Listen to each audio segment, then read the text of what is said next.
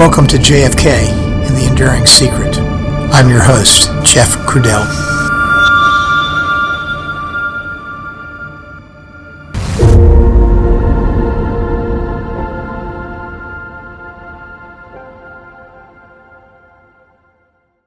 Hello, everyone, and welcome back to the podcast. Today's episode is episode 183, and it's the story of Richard Case Nagell. There's one thing before we get started that I'd like your help with. There's been a slow trickle of folks out there signing up for our YouTube channel, and I really appreciate it, and thanks to everyone who has already signed up. But we're still a long ways away from getting to 1,000 subscribers, which is the stated goal. We have about 3,000 loyal listeners out there, and over time, perhaps some 5,000 to 10,000 or more in total who have listened to the podcast at various moments. So that means that we need at least one out of every 3 of you that are currently loyal listeners to sign up. But really, less than 5% of our current listening audience has signed up for the channel. That's 1 in 20. And yet we need 1 in 3 of you all to sign up. There is an awful lot of you that have not done that yet. So if you're listening to this podcast and you appreciate how much work goes into bringing this free programming to you, please do make your way over to the YouTube channel, JFK The Enduring Secret, and sign up. It doesn't cost you a penny to sign up. And it would mean a lot to me. And I know there's basically been no material out there on the channel yet, but there will be. And some of that is actually coming pretty soon. It will be content that doesn't air here. That's right, that's supplemental in either form or content, principally because it will be in video form, but there is some very interesting topics and people who are going to be on with me as well. And that is because, well, after all, everyone has to have a reason to get over there and start listening, right? And I am going to give you one. But sign up first, please, and trust me on this one. Okay, back to today's episode. You're probably not going to get a more peculiar character to describe than Richard Case Nagell. He might even make Dean Andrews look like a tinker toy, although no one tops Dean's Cajun accent. In fact, Nagell is so peculiar that some people think he was mentally unstable. And on the other hand, there were those that did not believe that at all, and for good reason. You know, mental health is a tricky thing, and any of us that have come into contact with a person suffering from mental health issues understands what I am talking about. I'll leave that up to you all after you hear all the facts and details underneath this story that we present in this series about Nagell. Lord knows there were enough psychiatrists that examined him to gain some form of understanding of that. And we'll get to that, but not right at this moment. Now, if you have studied the Kennedy case in any level of detail, you're probably already pretty familiar with Richard Case Nagell. And the man who is likely to be referred to as the definitive source about Nagell is author and JFK researcher Dick Russell. Russell thinks that Nagell, although mysterious, was anything but mentally unstable.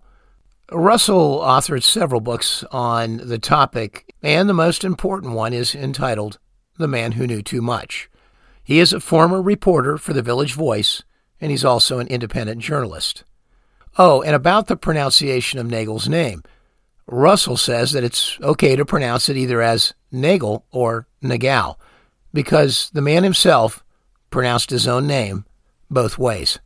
And much of our storytelling about Nagell will come from the story told by Dick Russell in his books about Nagell, along with a plethora of personal letters that Nagell wrote over the years, his court case documents, government documents in the JFK collection, available to researchers and that are in the public domain, and other sources as well. I'll explain the court case in a minute. The tagline in Russell's book is that Nagell was hired to kill Lee Harvey Oswald and thus prevent the assassination of JFK. Obviously, that didn't happen. But the reasons given for why it didn't happen, why he didn't prevent the assassination, may be more complex than meets the eye. He simply stated that he was an intelligence officer and chose not to be a murderer or commit treason. But that explanation is curious to me. He was a man well acquainted with murder and killing people, and so killing Lee Harvey Oswald to prevent the assassination of the President of the United States, no matter who might have ordered it, would hardly be labeled as treason. So here again is one of those murky statements by Nagel that taken alone doesn't really make much sense or hold much water. But then again, he was purportedly a double agent, working for both the Central Intelligence Agency and or elements of counterintelligence in this country, and at the same time, spying for Russia as a KGB or similar double agent. At times, even Nagel was not sure who was who in his own circumstance. Well, if he didn't even know, my goodness, how are we going to sort it all out? But we are going to do our best in these next few episodes to do just that.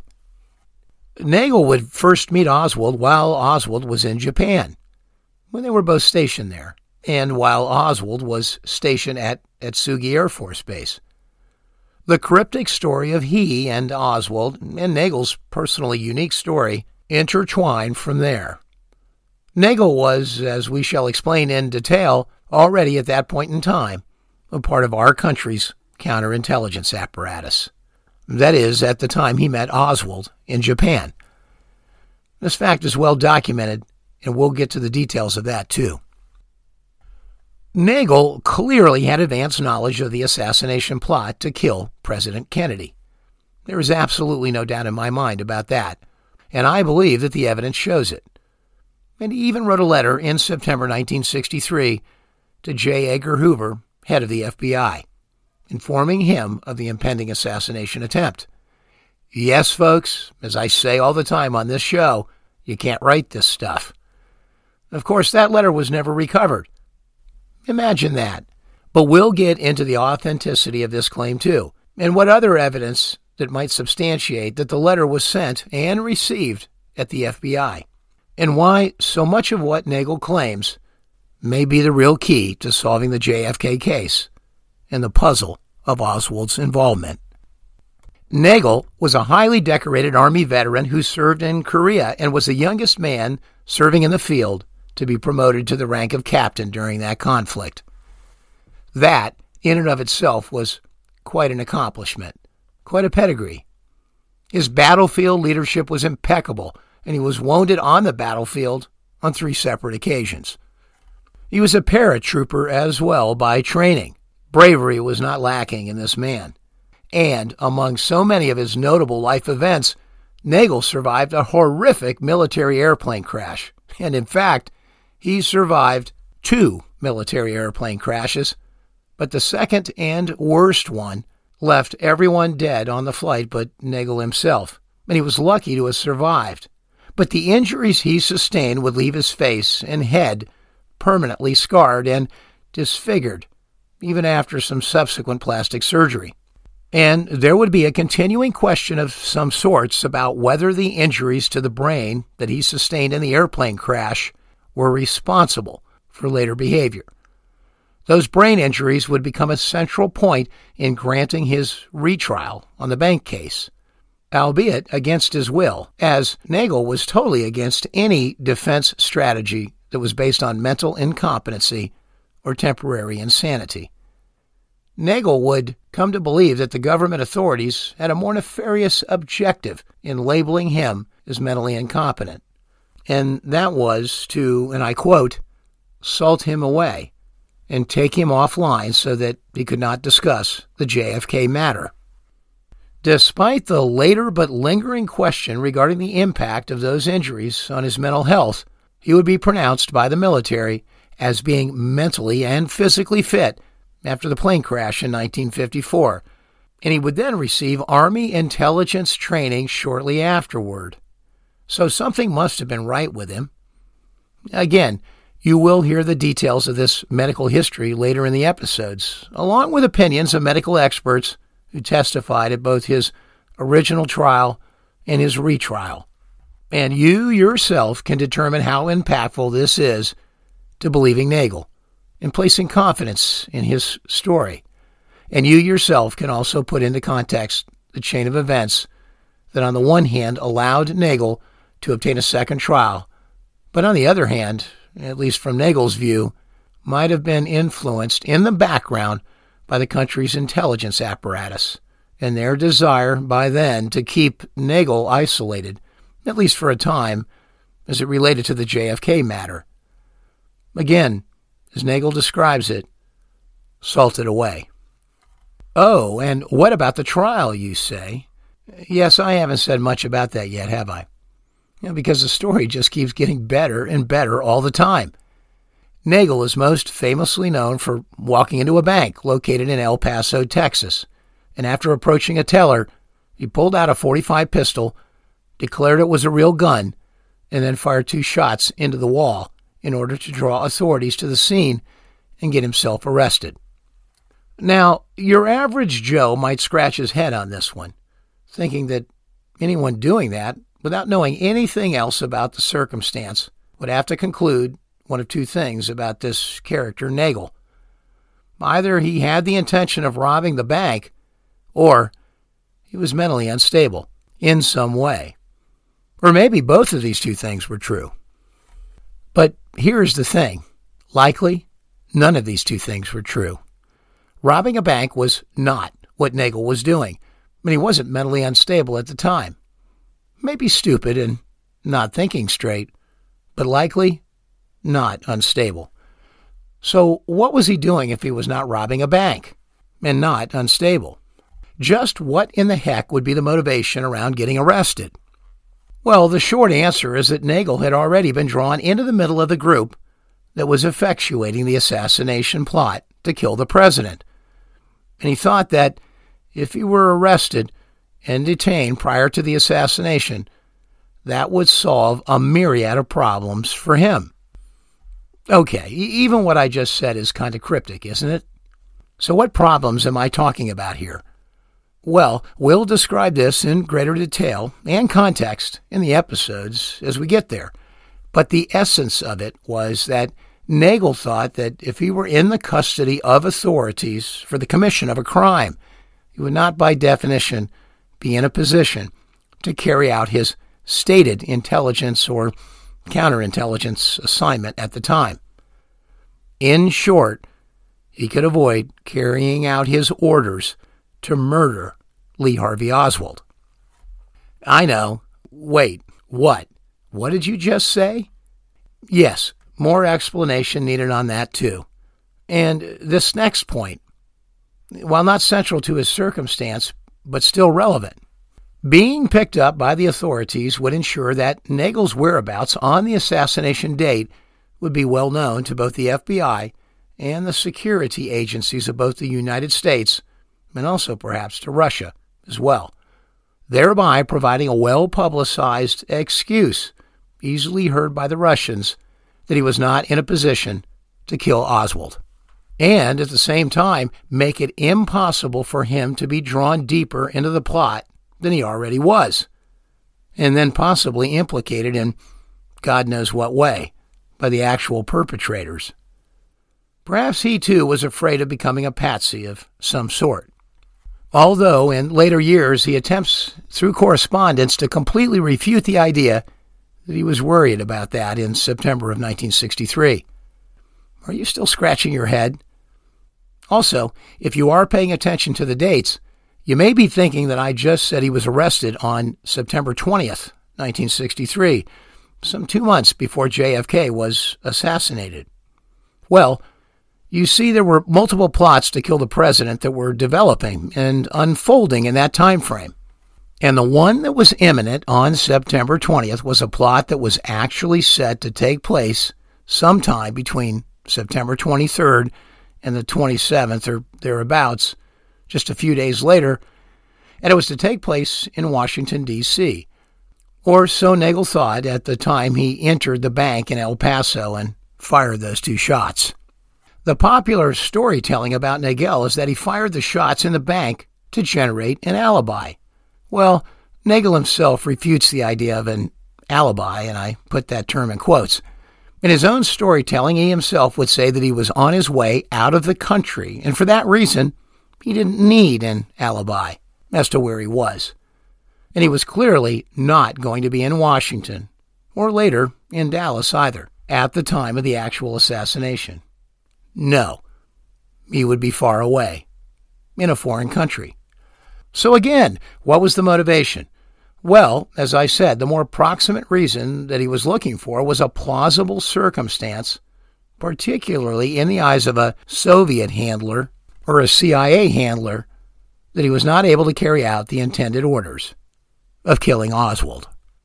Nagel thought that walking into that bank in El Paso and firing those 2 shots would result in nothing more than a minor criminal charge, essentially the discharge of a firearm on federal property. His rather naive or mentally twisted view of it all at that moment is that the punishment would be minimal and that he was not likely to be convicted of much more or serve much time either. That turned out to be a long way from the truth. The FBI and other federal authorities do not take kindly to people walking into banks and firing shots with a .45 caliber pistol. That sort of thing tends to garner a lot of public attention, and it's an act that you can't underestimate the public sensitivity to, especially in those days. Remember, this was really not that long after the Bonnie and Clyde bank robbing era. So they charged him with entering a federally insured bank with intent to rob and another count of intent to commit robbery. 2 counts in total. Thus began a long odyssey associated with this bank case that encompassed a rather speedy trial and conviction that occurred in May 1964, for which he was sentenced to 10 years in a federal penitentiary. Then, after some legal maneuvering, a second retrial was granted, resulting in a second conviction, all of which resulted in a cumulative incarceration of Nagel in federal prisons in the El Paso jail, including some time at the famous Leavenworth and one federal medical psychiatric facility in Springfield, Missouri. All of that together lasting about 4.5 years before he was finally and suddenly released. During that time, he himself would work tirelessly on his own case. During the trials, he fired his own court-appointed lawyers on more than one occasion, and he argued vehemently with them that a plea of temporary insanity was totally inappropriate and not an acceptable defense strategy. He would eventually write his own well-drafted writ of petition for habeas corpus, and in a separate matter would retain Bernard Bud Fensterwald in his suit against the Veterans Administration in an attempt to increase his military disability payments. The VA matter eventually became another source of material in studying Nagel. That case in particular was simply a matter of fighting the government on the degree of disability that resulted from his military service.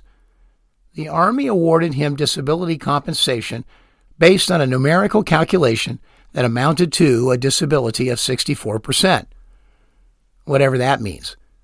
Well, he was seeking a measure of complete disability, or 100%, and he would retain the famous attorney, as I just mentioned, Bernard Bud Fensterwald, to work with him on the case. Fensterwald, as you may know, was a co-founding member of the private committee to investigate assassinations. Fensterwald was famously involved in much early JFK assassination murder case and conspiracy research. He was quite an attorney as well, and among his famous clients, Fensterwald would represent James Earl Ray, the alleged assassin at the time of Martin Luther King, and later would represent Watergate burglar and former CIA employee James McCord. Eventually, Nagel would grant access to Dick Russell in order for him to peer inside of what files Fensterwald had accumulated safely under attorney-client privilege as part of the VA legal case. But I digress there, so back to the bank case. Nagel's insistence on dropping the insanity angle was largely ignored to some extent by his then court-appointed lawyers, Gus Russo and Joe Calamia. And the public and private records of these machinations, the use of an insanity defense as a strategy to gain release from federal prison, further muddied the waters about what the truth was related to Nagel's true mental status. Nagel's lawyers secured a second trial, a rare thing after a conviction, and it was largely due to the fact that the defense team at the time of the first trial was unaware of Nagel's second airplane crash and the related brain injury and a certain subsequent psychiatric diagnosis that occurred, evidence that was not made available to them or disclosed by Nagel during the course of conducting the first trial. When this did all become known, it motivated Nagel's own defense lawyers to more vigorously pursue a new trial strategy, where Nagel would be shown as lacking mental capacity to distinguish between right and wrong, at least at the moment of the crime, and with the lawyers doing so in order to get him potentially sprung from a federal penitentiary. So you see, it's hard to discern what were just true machinations pursued by the defense to win the case and what was truly the state of Nagel's mental fitness at the moment of the bank incident. And to raise doubt, there was a series of mental health events that occurred before the bank incident, and we'll get into those later in these episodes too. Yes, sirree, the waters are muddy everywhere, all the way through this ordeal. But keep in mind, and despite all of that, most of the psychiatric evaluations found him fit to stand trial. But regardless of whether his mental health was a true red herring or whether it had real bearing on the case, Nagel struggled to try and introduce into the courtroom proceeding the real reason why he had walked into that bank and taken those shots. The real reason was the impending assassination of JFK. But the government and its forces were at work to suppress any such evidence, and the rules of evidence were on their side. Whether that was with good intention or not, well, I will leave that up to you as you listen in on the facts as they unfold. But nothing of that sort was going to make its way into the trial, either the original trial or the second one. Not a peep about Nagel's true intentions, as it related to his connection to Lee Harvey Oswald and his rather circuitous connection to the plot to kill the president. The government's insurance policy for all of that was effectuated differently in the first trial, and rather overtly. And here's what happened. Within 30 days of the president's assassination, and just shortly after Lyndon Johnson's becoming president, in December 1963, shortly before Christmas, a good friend and political crony of Johnson's, Congressman Homer Thornberry, became the judge on this case. Thornberry was a man who was close enough to Johnson to ride in the presidential motorcade that day in Dallas. Other Texas congressmen did that too. It wasn't necessarily that special. But Homer Thornberry also spent the first week or so after the assassination in Washington with Johnson as a close confidant and advisor, helping to guide him through the fog as he took over the reins from JFK. Well, Thornberry was named to replace R. Ewing Thomason as the presiding judge in the United States District Court of the Western District of Texas. Some say that Thomason promptly retired from the bench, stepping away to let Thornberry take the reins. And as some point out, just as I just mentioned, that happened just after Johnson's ascension to the presidency. Within a month, in December 1963, Thornberry was now a federal judge and now presiding over the Nagel case, a case that was coming to trial soon and probably in the next couple of months. Some found this curious, but what most folks fail to realize is that Kennedy had nominated Thornberry to that position in the court, obviously before his assassination, of course, and so it was not something that was effectuated unilaterally by President Johnson, although Johnson may have expedited things a bit. It just wasn't something, I think, that nefariously happened, as some might imply, and happened in order to keep a lid on the JFK assassination materials that might be produced at trial. I don't think that Thornberry's appointment had much, if anything, to do with that. But you never know. Somebody might have whispered in his ear. Regardless of all that, it is true that now, under the rules of evidence, Thornberry makes the decision to strictly exclude any testimony or evidence that he believes to be peripheral to the bank case itself.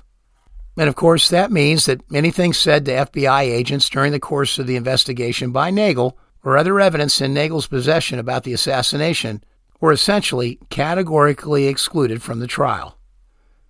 Obviously, the government wanted all of this kind of evidence suppressed, for obvious reasons. But Nagel was now desperately in need of evidence that clearly showed that he had no intent to rob a bank. And intent was clearly the operative key word here. And of course, just about any shred of this other evidence about the assassination related to his real motive for walking into that bank would have blown away the government's case that Nagel had any intent to rob the National Bank of El Paso. They would hear none of it, and much of that was thanks to Homer Thornberry. So I guess there could have been a whisper in the air about keeping the evidence tight in the case. After all, the rules of evidence were largely on the side of the judge on this one. But sadly, truth is not always present in a courtroom. It was even clear to the arresting officer, James Bundren, who appeared at Nagel's arraignment hearing on November 19, 1963, just 3 days before Kennedy was shot, that Nagel had no intent to rob the bank. As the participants were leaving the arraignment, Bundren would turn to Nagel and say, "You didn't really intend to rob that bank, did you?" And Nagel would respond back, "You're a pretty smart policeman." And Nagel would go on to say, "I am just glad that I am not going to be in Dallas." Now, that particular comment by Nagel was made so close to the date of the assassination that it stuck with Officer Bundren when news of Kennedy's death poured over the airways just a few days later. It was an eerie thing, and Bundren would remain closed-mouthed for a very long time about the Nagel arraignment and the comments he made right after, until Russell would interview him many years later. By the time of the second trial, it was clear to many, and of course that included Nagel, that there were forces in the government that not only wanted the evidence about the JFK matter suppressed from his bank trial, but there were others that also wanted Nagel to remain in jail. And in Nagel's mind, the objective was to sequester him, at least for a time, and perhaps much of it in a federal medical facility, with all of this ensuring limited, if any, contact with the outside world. That was a prophecy which ultimately came true, and which also ensured that what he might be saying about the assassination would be quelled. There was a period of time during his incarceration for almost 11 months where he was not even allowed to read a newspaper. And let's face it, trumpeting anything from a federal prison psychiatric ward, might only get a yawn. And that fact would dog Nagel forever in obtaining legitimacy around his story. There was enough controversy stirred by his self-penned writ of habeas corpus and the fact that Nagel had already served a serious amount of time in jail that some just wanted to drop the case before the second trial came around. In fact, the assistant U.S. attorney on the case at the time petitioned that the case against Nagel be dropped. Perhaps clearly by that time, the U.S. Attorney's Office was itself convinced that there was no intent to rob the bank. And perhaps, underneath the covers, they too were being poked to let things go in order to reduce the risk that further introductions of the JFK conspiracy evidence could be formally introduced at the second trial.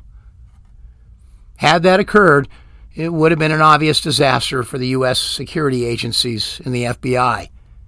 No one really knows the behind-the-scenes machinations that took place during those trial periods.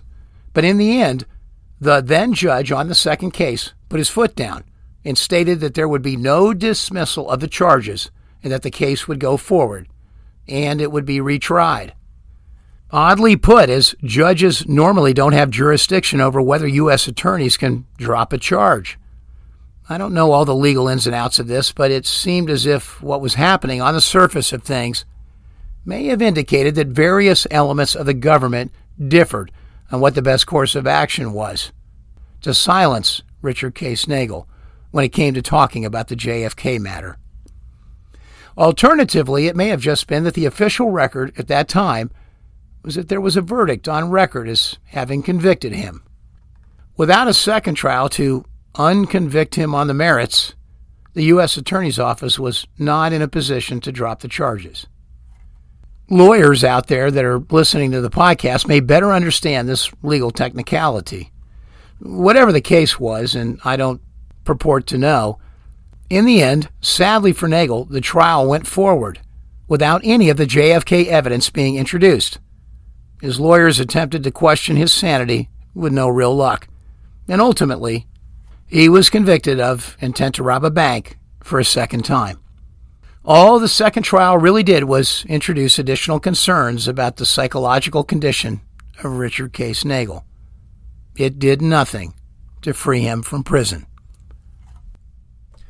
Let's be clear, Nagell wrote a lot of letters to all sorts of people, and especially from prison. Recipients included Robert Kennedy, Senator Richard Russell, 2 letters to J. Lee Rankin, the chief counsel for the Warren Commission. He wrote to Bud Fensterwald about his VA case. And later he wrote to Dick Russell, who was also known over the years to send clarifying letters to newspapers and other publications when an occasional article would pop up about him. And he would do so when these publications would inevitably get some of the details wrong.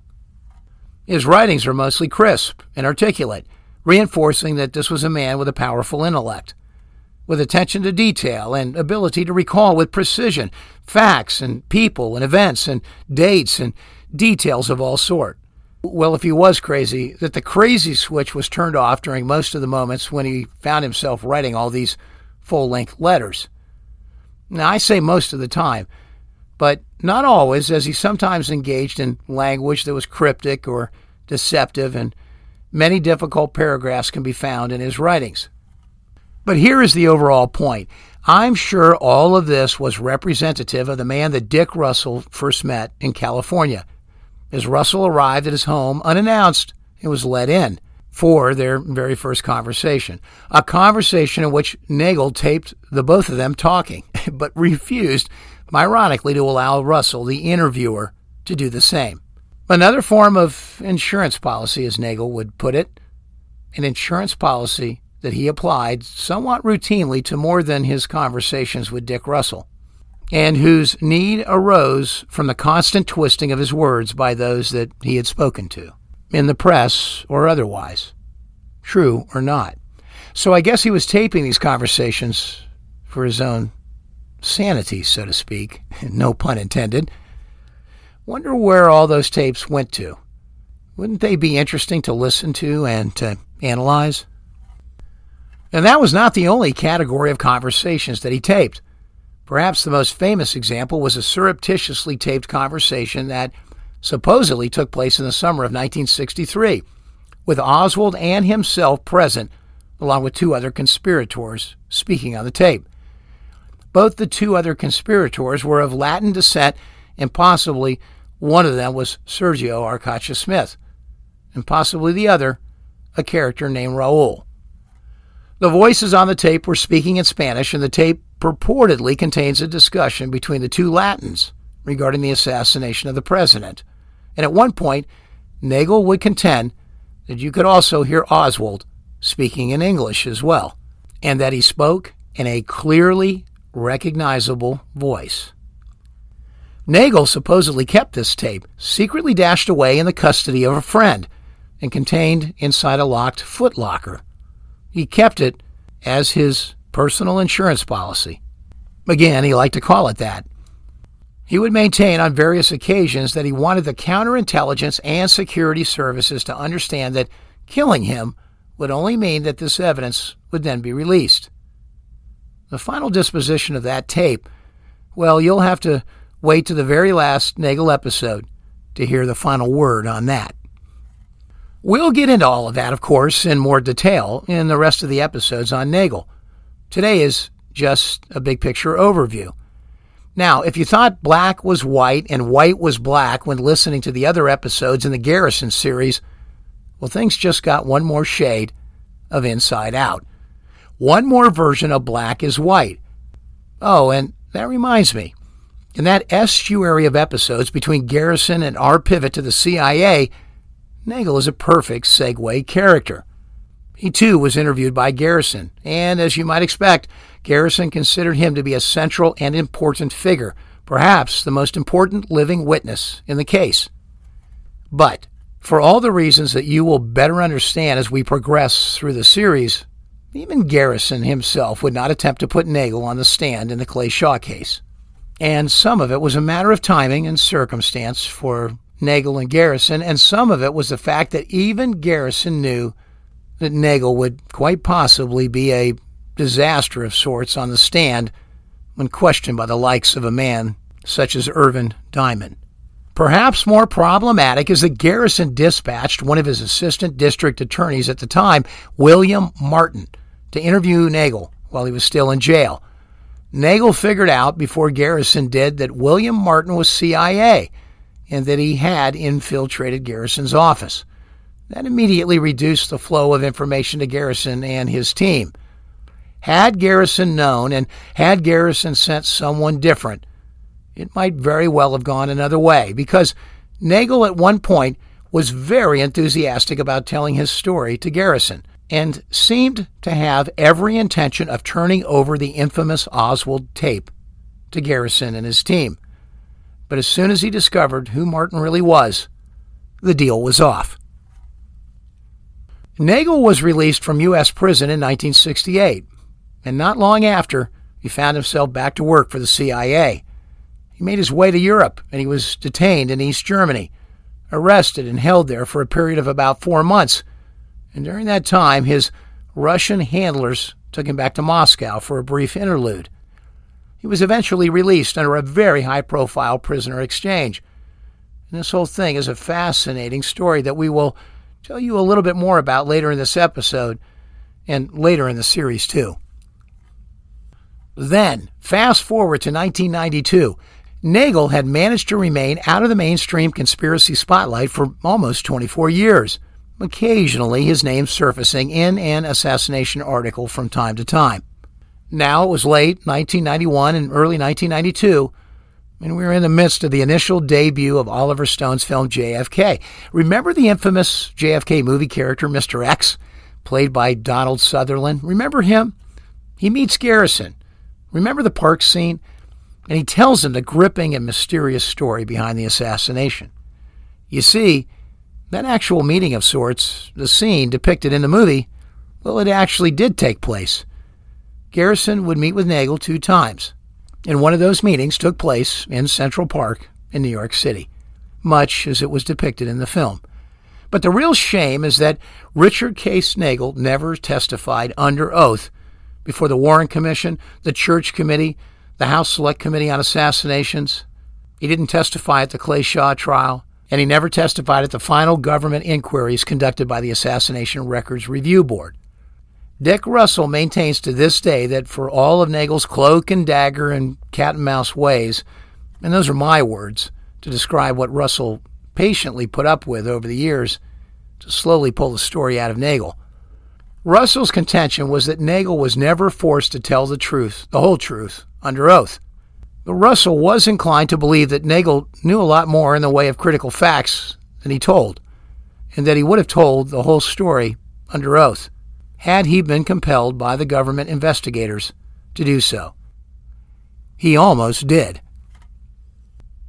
You see, he would die at the tender age of 65 from an apparent heart attack. The year was 1995, and his death outside of Los Angeles would coincide with his impending meeting and interview by the Assassination Records Review Board. The subpoena from the ARRB that summoned Nagell to Washington arrived at his home in California just one day before his death. Imagine that. Now, whether the cause of his death was mysterious or not might remain debatable. You see, Nagell's body underwent an autopsy, and the cause of death was labeled a heart attack. Yet, Nagell had no previous history of heart problems. But no doubt the timing of his death, occurring just before his scheduled appearance before the ARRB, is reminiscent of the deaths of Sam Giancana and Johnny Roselli, and also of George de Mohrenschildt, all of them occurring on or before the investigations conducted by the House Select Committee on Assassinations in the late 70s. I think it's pretty easy to classify his death as one of those in the mysterious category associated with the assassination. Dick Russell thinks he very well might have been murdered, Lots of people in those days died of heart attacks, brought on by others, if you know what I mean. I'm just saying. The story of Richard Case Nagell is too rich and colorful to tell in one episode, at least for a guy like me and my storytelling style. So telling the story of this man, well, we'll just have to break it up into several episodes, and today's episode was an overview, packing as much in as I can, but being mindful of the time. But there is much more. You know, it's easy to get lost in the details of this story. The story of Richard Case Nagell is fascinating. But we mustn't lose the lessons of what this story essentially speaks to when it's all said and done. When it's all said and done, there are many explosive takeaways in this story. Takeaways that, for me, tend to help bring many of the puzzling pieces of the JFK story into more clear focus, if that is at all possible. And I am going to highlight them now before we close today, so that we can think about them as we hear more in upcoming episodes as his story unfolds in more detail. Point number 1, that the Russians had enough penetration into the CIA and other U.S. intelligence agencies to determine that a plot to kill President Kennedy was underway. Point number 2, that the Russians themselves had no interest whatsoever in seeing Kennedy assassinated. Point number 3, that the Russians, in fact, were involved covertly in attempting to stop the assassination once they became aware that a plot existed. Point number 4, they did this by deploying their double agent, Richard Case Nagell, to monitor the plot in its progress. Point number 5, coincidentally, at the same time, Nagell was given an assignment unrelated to monitor Oswald. Although the idea of it being a coincidence seems dubious. Point number 6, the plot that was discovered initially eventually morphed into multiple plots to kill the president in various cities on various dates. And of course we know that from others too, from the events that played out in Chicago and Miami and Tampa. And now Nagell tells us of a discussion about doing it in Los Angeles at one point. Point number 7, one of those plots drew Oswald into the picture and brought two separate counterintelligence assignments together. Assignments that Nagell was charged by the Russians with doing, monitoring Oswald on the one hand and monitoring the initial assassination plotting on the other. Point number 8, once these two paths crossed, the Russians gave Nagell explicit instructions, and they were this: convince Oswald that he was being used as a patsy, or, if that was unsuccessful, kill Oswald and eliminate the critical patsy that had been recruited to play the role, thus quelling the conspirators' ability to effectuate the assassination. Point number 9, Nagell refused to do either, for reasons that are not quite clear, really, other than perhaps he figured out he was in the middle of a most heroic and horrific squeeze play that might unwittingly result in his own demise, he himself being now so close to all of this. Point number 10. So Nagell panicked and decided that the bank scheme would provide him some cover to avoid the act of killing Oswald. Bizarre, you say? Well, yes. For a man that knew how to kill and had been engaged in black ops and general warfare for more than a decade. But it's not implausible, and probably at that moment he was full of what I might characterize as reasonable paranoia about the whole circumstance. Wouldn't you be? Point number 11. The assignment and motivation for his dangle by the Americans as a double agent is unclear. But there was more to that story that was never revealed by Nagell, and he himself thinks that his CIA contact who authorized his connection to the Soviets, a man he recognizes as having the first name of Bob, was he himself, probably a Soviet. Point number 12. Nagell goes on to emphasize that he and Oswald had something else that they were doing, an unrelated assignment, an assignment that has never been revealed. And to this day, it's unknown to Russell and others closest to this. That, of course, just adds to the mystery, and it adds in a big way. Point number 13. Nagel also states that the original plan that was uncovered was a plan to kill not only Kennedy, but other unspecified officials as well. Whether they were just others in the motorcade that day or others completely unrelated to that event was never clearly revealed. Point number 14. For what it's worth, Nagel himself, a war hero and a person who had given much for this country, had seen enough bad stuff during the Korean War and in the Army's field intelligence operations units, super secret components of Army intelligence engaged in their own black ops. Well, he had seen enough to sour his view of our country and its political systems. Sadly, it influenced his personal decisions to embrace, at times, some communist thinkings, and thus to engage with the Russians in a shadowy game of double-agent chess between a shadowy group of people on both the Russian and American side of the intelligence ledgers. Undoubtedly, there were elements of regret in later years by Nagel. Point number 15. In the end, he would unequivocally state that the conspiracy was undoubtedly a domestic plot, and that no foreign countries had engaged in it, although both the Cuban governments and the Russian governments knew about the plots in advance through various channels. Point number 16. He would underscore that Lee Harvey Oswald was involved in the assassination plot. But did he pull the trigger that day? Nagel thinks he did, and that Oswald was duped by some of our favorite cast of JFK assassination characters.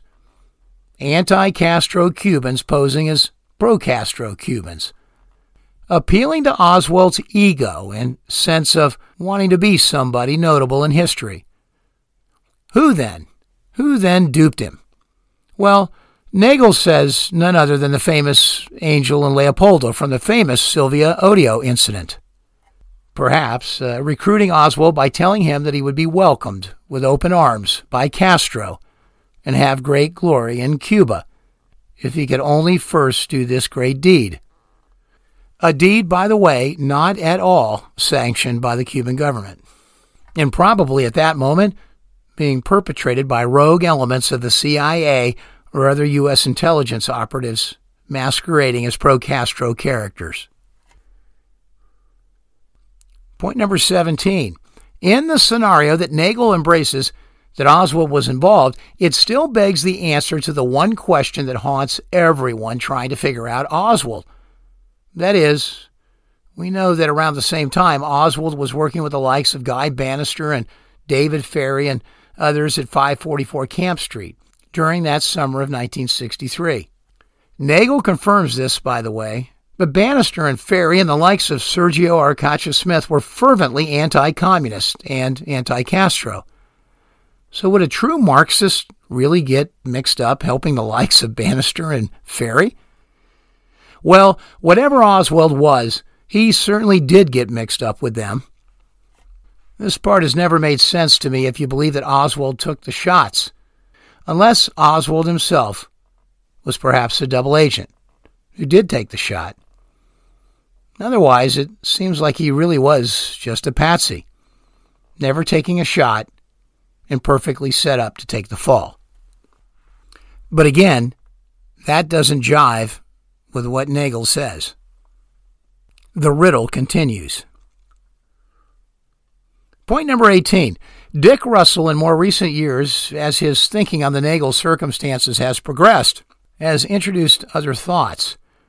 Specifically that there was some sort of false flag operation that day in Dealey Plaza.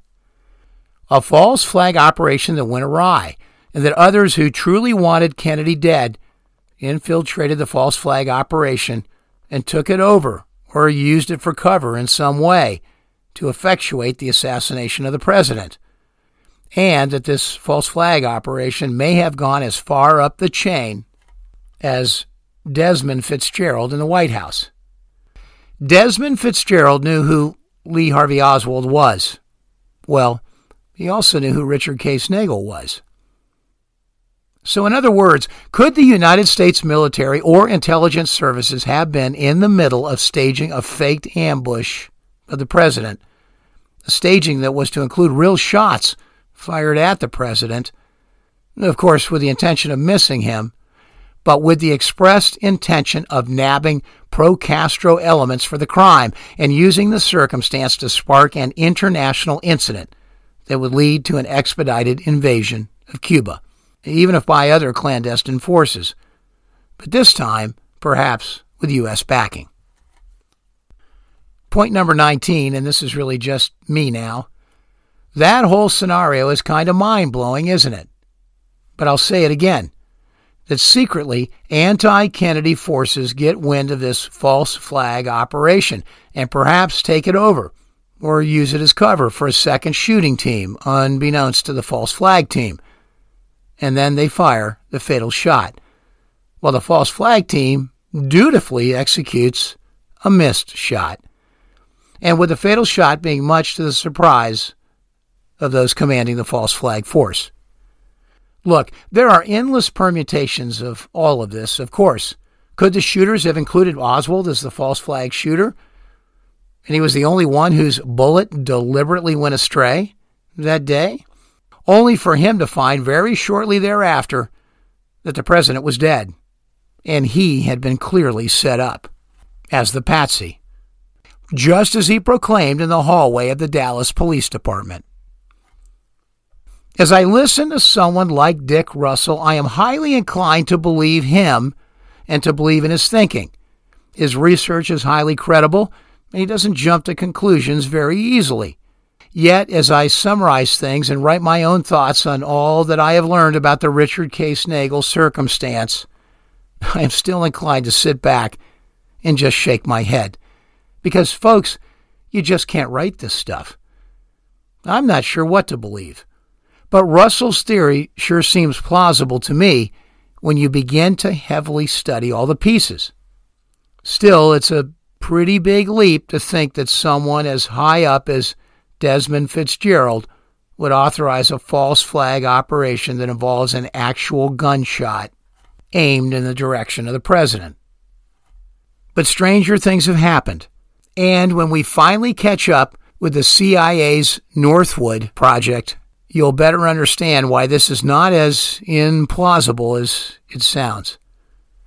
But still, it does sound just plain crazy.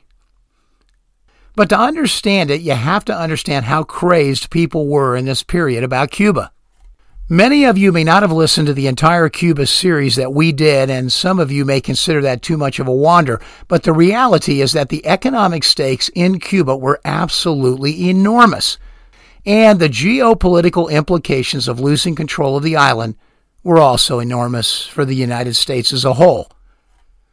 And to top it off, it's really hard for anyone to understand how emotional this topic was for the Cubans who were literally torn from their own soil and who lost everything, including loved ones, and their fight against Castro and the communists. Nagel would be explicit that the Cubans got wind of what JFK was trying to do, to normalize relations with Cuba using a back channel. It nullified everything he said in the Orange Bowl to those survivors of the Bay of Pigs. And while there might have been a duality of purpose going on at that very moment, with troops in Central America under Manuel Artima ready to make their way back to the shores of Cuba, that was not included in the calculation that incensed these Cubans. It was apparent to them that Kennedy was lying so overtly that they now saw him as a simple double-crosser who was in the way of getting their country back and needed to go. Point number 20. In his later years, Nagel would reveal to Dick Russell that when he was detained by the East Germans after his release from American prison, he actually was taken back to Russia and interrogated. It was there that he wrote in his own pen a complete confession of the events that he participated in related to Kennedy's assassination and his participation in the reconnaissance and other involvement he may have had as a result of the monitoring of the assassination plot. This is a story that we are going to tell in more detail, and Dick Russell cites the work of Peter Lemkin as documents have slowly made their way on release from East Germany. But the point I want to make here is that the only place where Nagel revealed all and wrote it all down is with his time in 1968 that he spent being debriefed by the KGB in Russia. So, there is still hope that the document will be revealed without alterations someday, and possibly tell us the truth, the whole truth about the assassination, as researchers in this country focus on those last few domestic documents that were caught in the original sweep.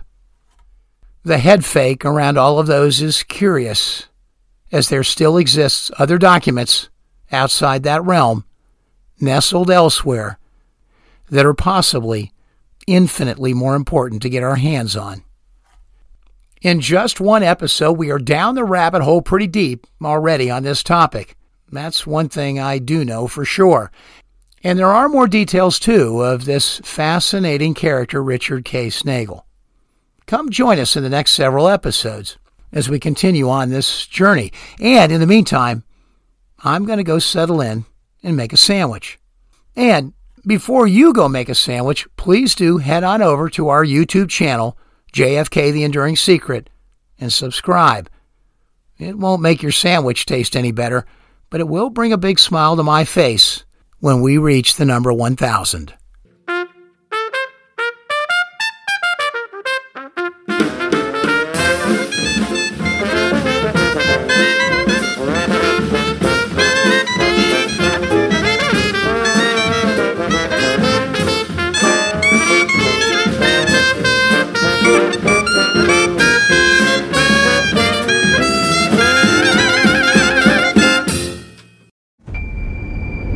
Thank you for listening to episode 183 of JFK, The Enduring Secret.